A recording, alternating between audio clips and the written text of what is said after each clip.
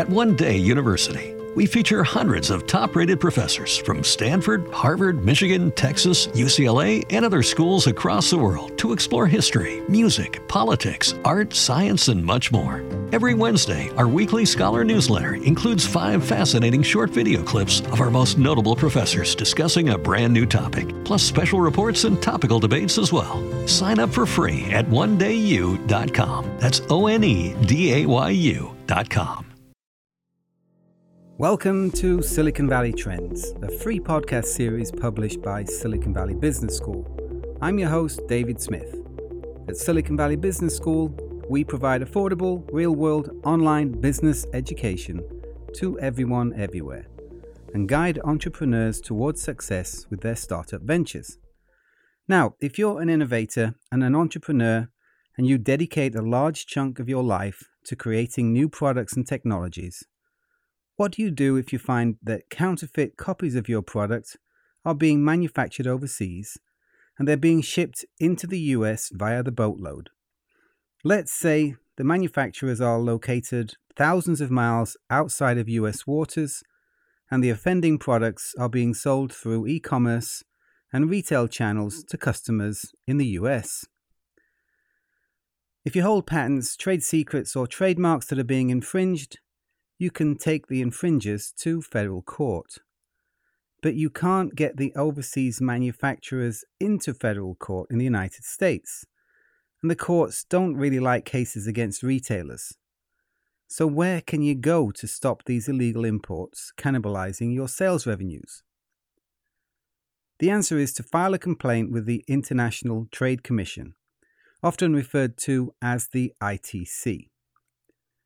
Formed in 1916 and headquartered in Washington, D.C., the International Trade Commission is a federal agency tasked with protecting American domestic industries from foreign unfair competition connected to imports into the United States.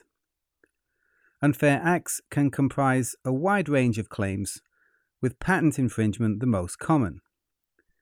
ITC exclusion orders prevent the import of goods connected to unfair acts.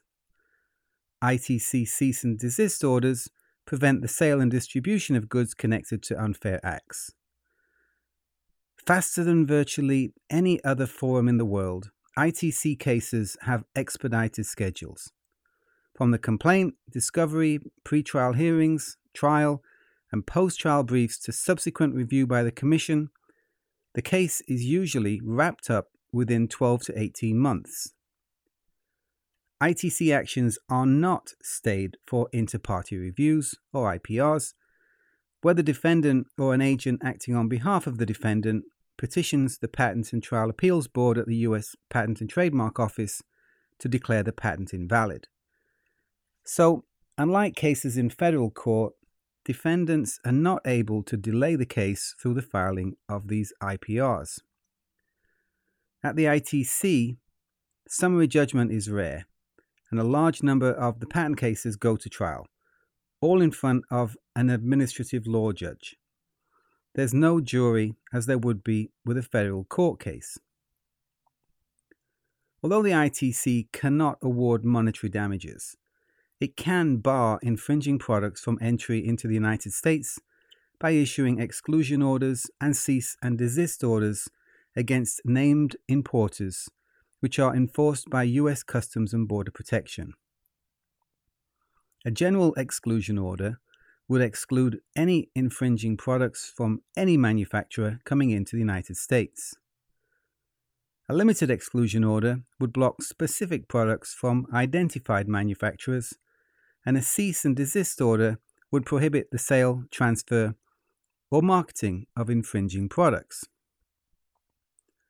While an ITC investigation can be used instead of a district court action, it can also be a powerful complement to a conventional patent litigation in federal district court.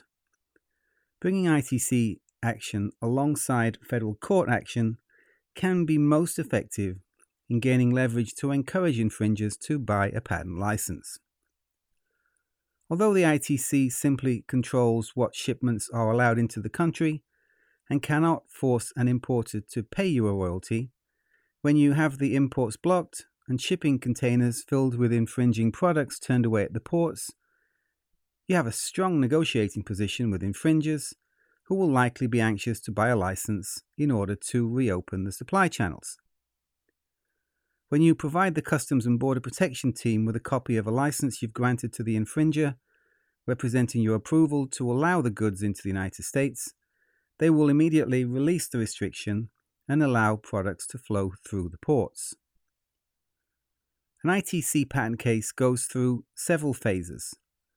The first phase involves preparing the complaint, gathering evidence of infringement and evidence of the import of infringing products.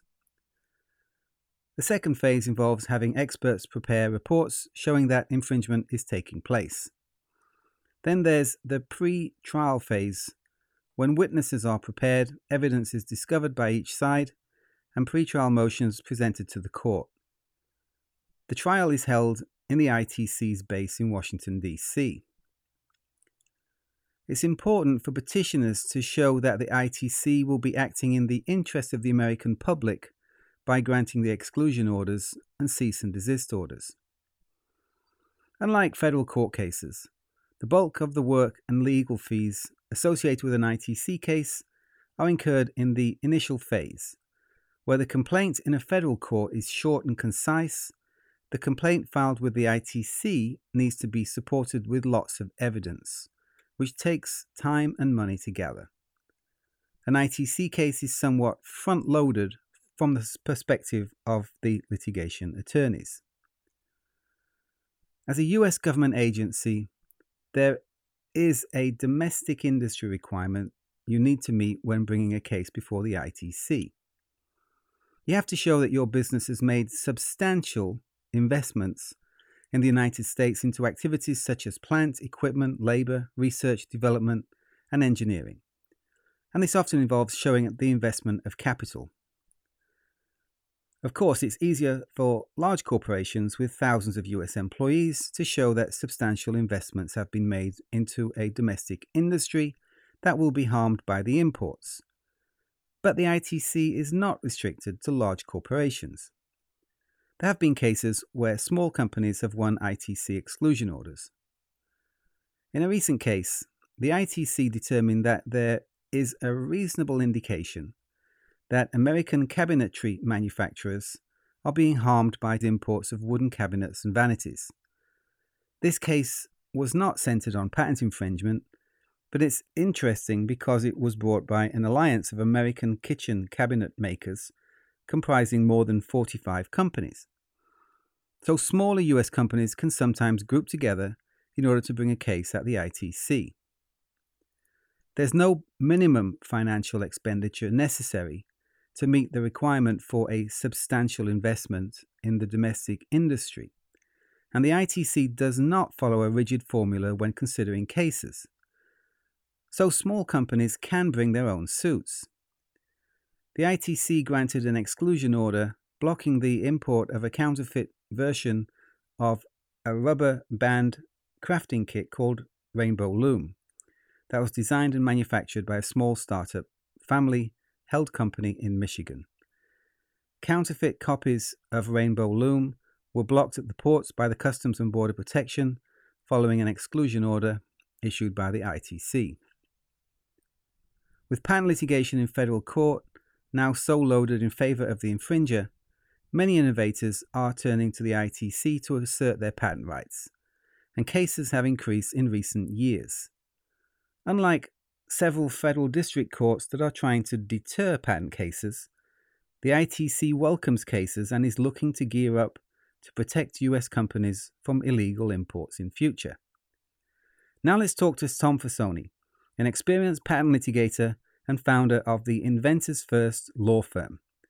Tom has litigated some of the most substantial consumer electronics and telecommunications cases that have come before the ITC. Hey Tom, I hear there have been some recent cases that have changed the landscape when it comes to ITC actions. Is it true that you no longer need to manufacture a product practicing your patented invention in order to satisfy the domestic industry requirement, and that research and development activities can be sufficient? Yes, David, there have been recent rulings by the International Trade Commission, administrative law judges that have come out.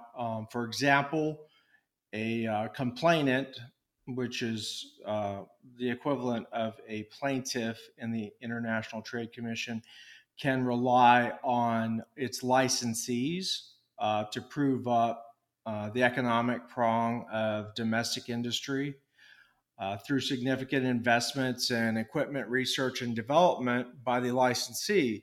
So the complainant itself does not necessarily have to have a domestic industry, um, so to speak, on its own. It doesn't have to practice the invention, doesn't have to produce the product. That's what the recent decisions seem to be leaning towards.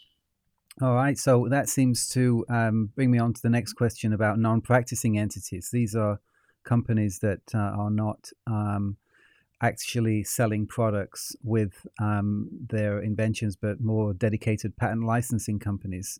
And these have been restricted from bringing ITC actions in the past because they don't make or market products featuring the patented inventions. But is it true that the door has been opened somewhat slightly for these non-practicing entities? Yes, David, I believe that statement does hold some truth in the sense that recent rulings out of the ITC, one in particular, the Silicon Genesis Corporation investigation before administrative law judge Joan McNamara. That's a great example of where the ITC found domestic industry met by a non practicing entity based on its licensees' activities, including significant investments in equipment, research, and development. In that case, the licensee was Sun Edison Semiconductor. So the ITC has long recognized that a licensee's activities can be used to satisfy the domestic industry requirement. That ruling does, in fact, appear to open the door wider to NPEs by providing a potential backdoor to the ITC. All right. So if I understand this correctly, then the patent holder could be just purely a licensing company.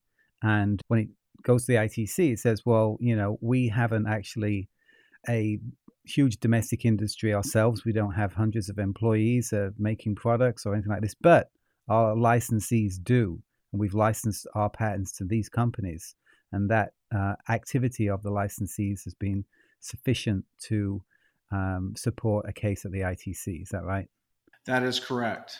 So, what would you say, Tom, to a company considering asserting their patents via the ITC rather than going through the federal district court? I know you've had experience of both. It'd be just interesting to hear your thoughts. Yeah, so the ITC is obviously a different venue. It is not a federal court venue where you have a jury. The case is brought before an administrative law judge. The cases move quite quickly. Usually they are resolved within 12 to 18 months from the point of filing to a decision. There are no juries, as I mentioned. Also, there's a third party investigator involved, which represents the Office of Unfair Import Investigation. So you have a staff attorney as a third party in your action, whereas in a traditional federal court setting, you would have a plaintiff and defendant or a plaintiff and defendants, but you actually have a government representative vis-a-vis this attorney. Some other differences, pretty basic ones, but actually pretty significant. Hearsay is permitted in the ITC. The federal rules of evidence don't apply. The ITC has its own administrative rules. Also, the federal rules of civil procedure don't apply. So, for example, the amount of discovery is potentially much higher than it would be in a federal district court. Another big difference in the ITC from a federal court proceeding is that the post administrative hearing briefing is a lot more extensive, and that each of the ALJs have very different procedures. So it's very critical to know the specific procedures of your judge, given that there aren't overarching rules like in the federal court system, where you've got obviously the federal rules of evidence and the federal rules of civil procedure. So in that sense, and obviously, as you touched on earlier in this podcast, you are looking for, there are no monetary damages. You're going to seek an injunction against importation of illegally manufactured goods from a foreign entity into the United States. And so it's definitely another way that the patent holder can protect its rights. Right. And so I guess we can expect to see continued growth in cases at the ITC in the coming years. I think that's a true statement. I think that we're going to see some uptick in the number of cases. I mean, the fact that these recent rulings where NPEs are relying on their licensees' activities were found sufficient to establish the domestic industry requirement, I think that's a signal that we will be seeing more cases before the ITC and different types of plaintiffs before the ITC. Right. Okay. Well, thanks again, Tom, for this, and we'll be calling on you in future for other questions we have on courses on cases and podcasts dealing with patent litigation before the ITC, federal courts, and anywhere else. Thank you very much, David. It's been a pleasure, and I look forward to speaking on other issues in the future. Okay. All right. Thanks very much, Tom. Well, I can tell you that from the perspective of a patent broker, we're seeing a lot more interest in the ITC these days. Investors are taking control of US companies with strong patent portfolios when they can see the opportunity for ITC actions, and litigators are increasingly looking to the ITC to assert patent rights, now that the odds are stacked against patent holders in the US federal courts. You'll find more information on ITC actions and other issues pertaining to patent assertion in our Patent Strategies course on the Silicon Valley Business School website. The Silicon Valley Trends podcast, called Patenting by Numbers, explains the costs of bringing an ITC action based on a patent infringement claim, as well as lots of other statistics that you might find useful. You might also like to check the ITC's own website at usitc.gov, where you'll find a wealth of information. As usual, you're welcome to join me in my Silicon Valley Business School chat room, where I can answer questions and help you monetize your patents and navigate your startup towards success. I hope you'll join us for future podcasts. Don't forget to subscribe so you get new episodes as and when they're released. And please rate us in your podcast player, as this will help us get the word out to entrepreneurs and the other people we're trying to help with this podcast series, such as inventors. That's it for today. Hope you tune in to the next Silicon Valley Trends, the podcast for innovators and entrepreneurs.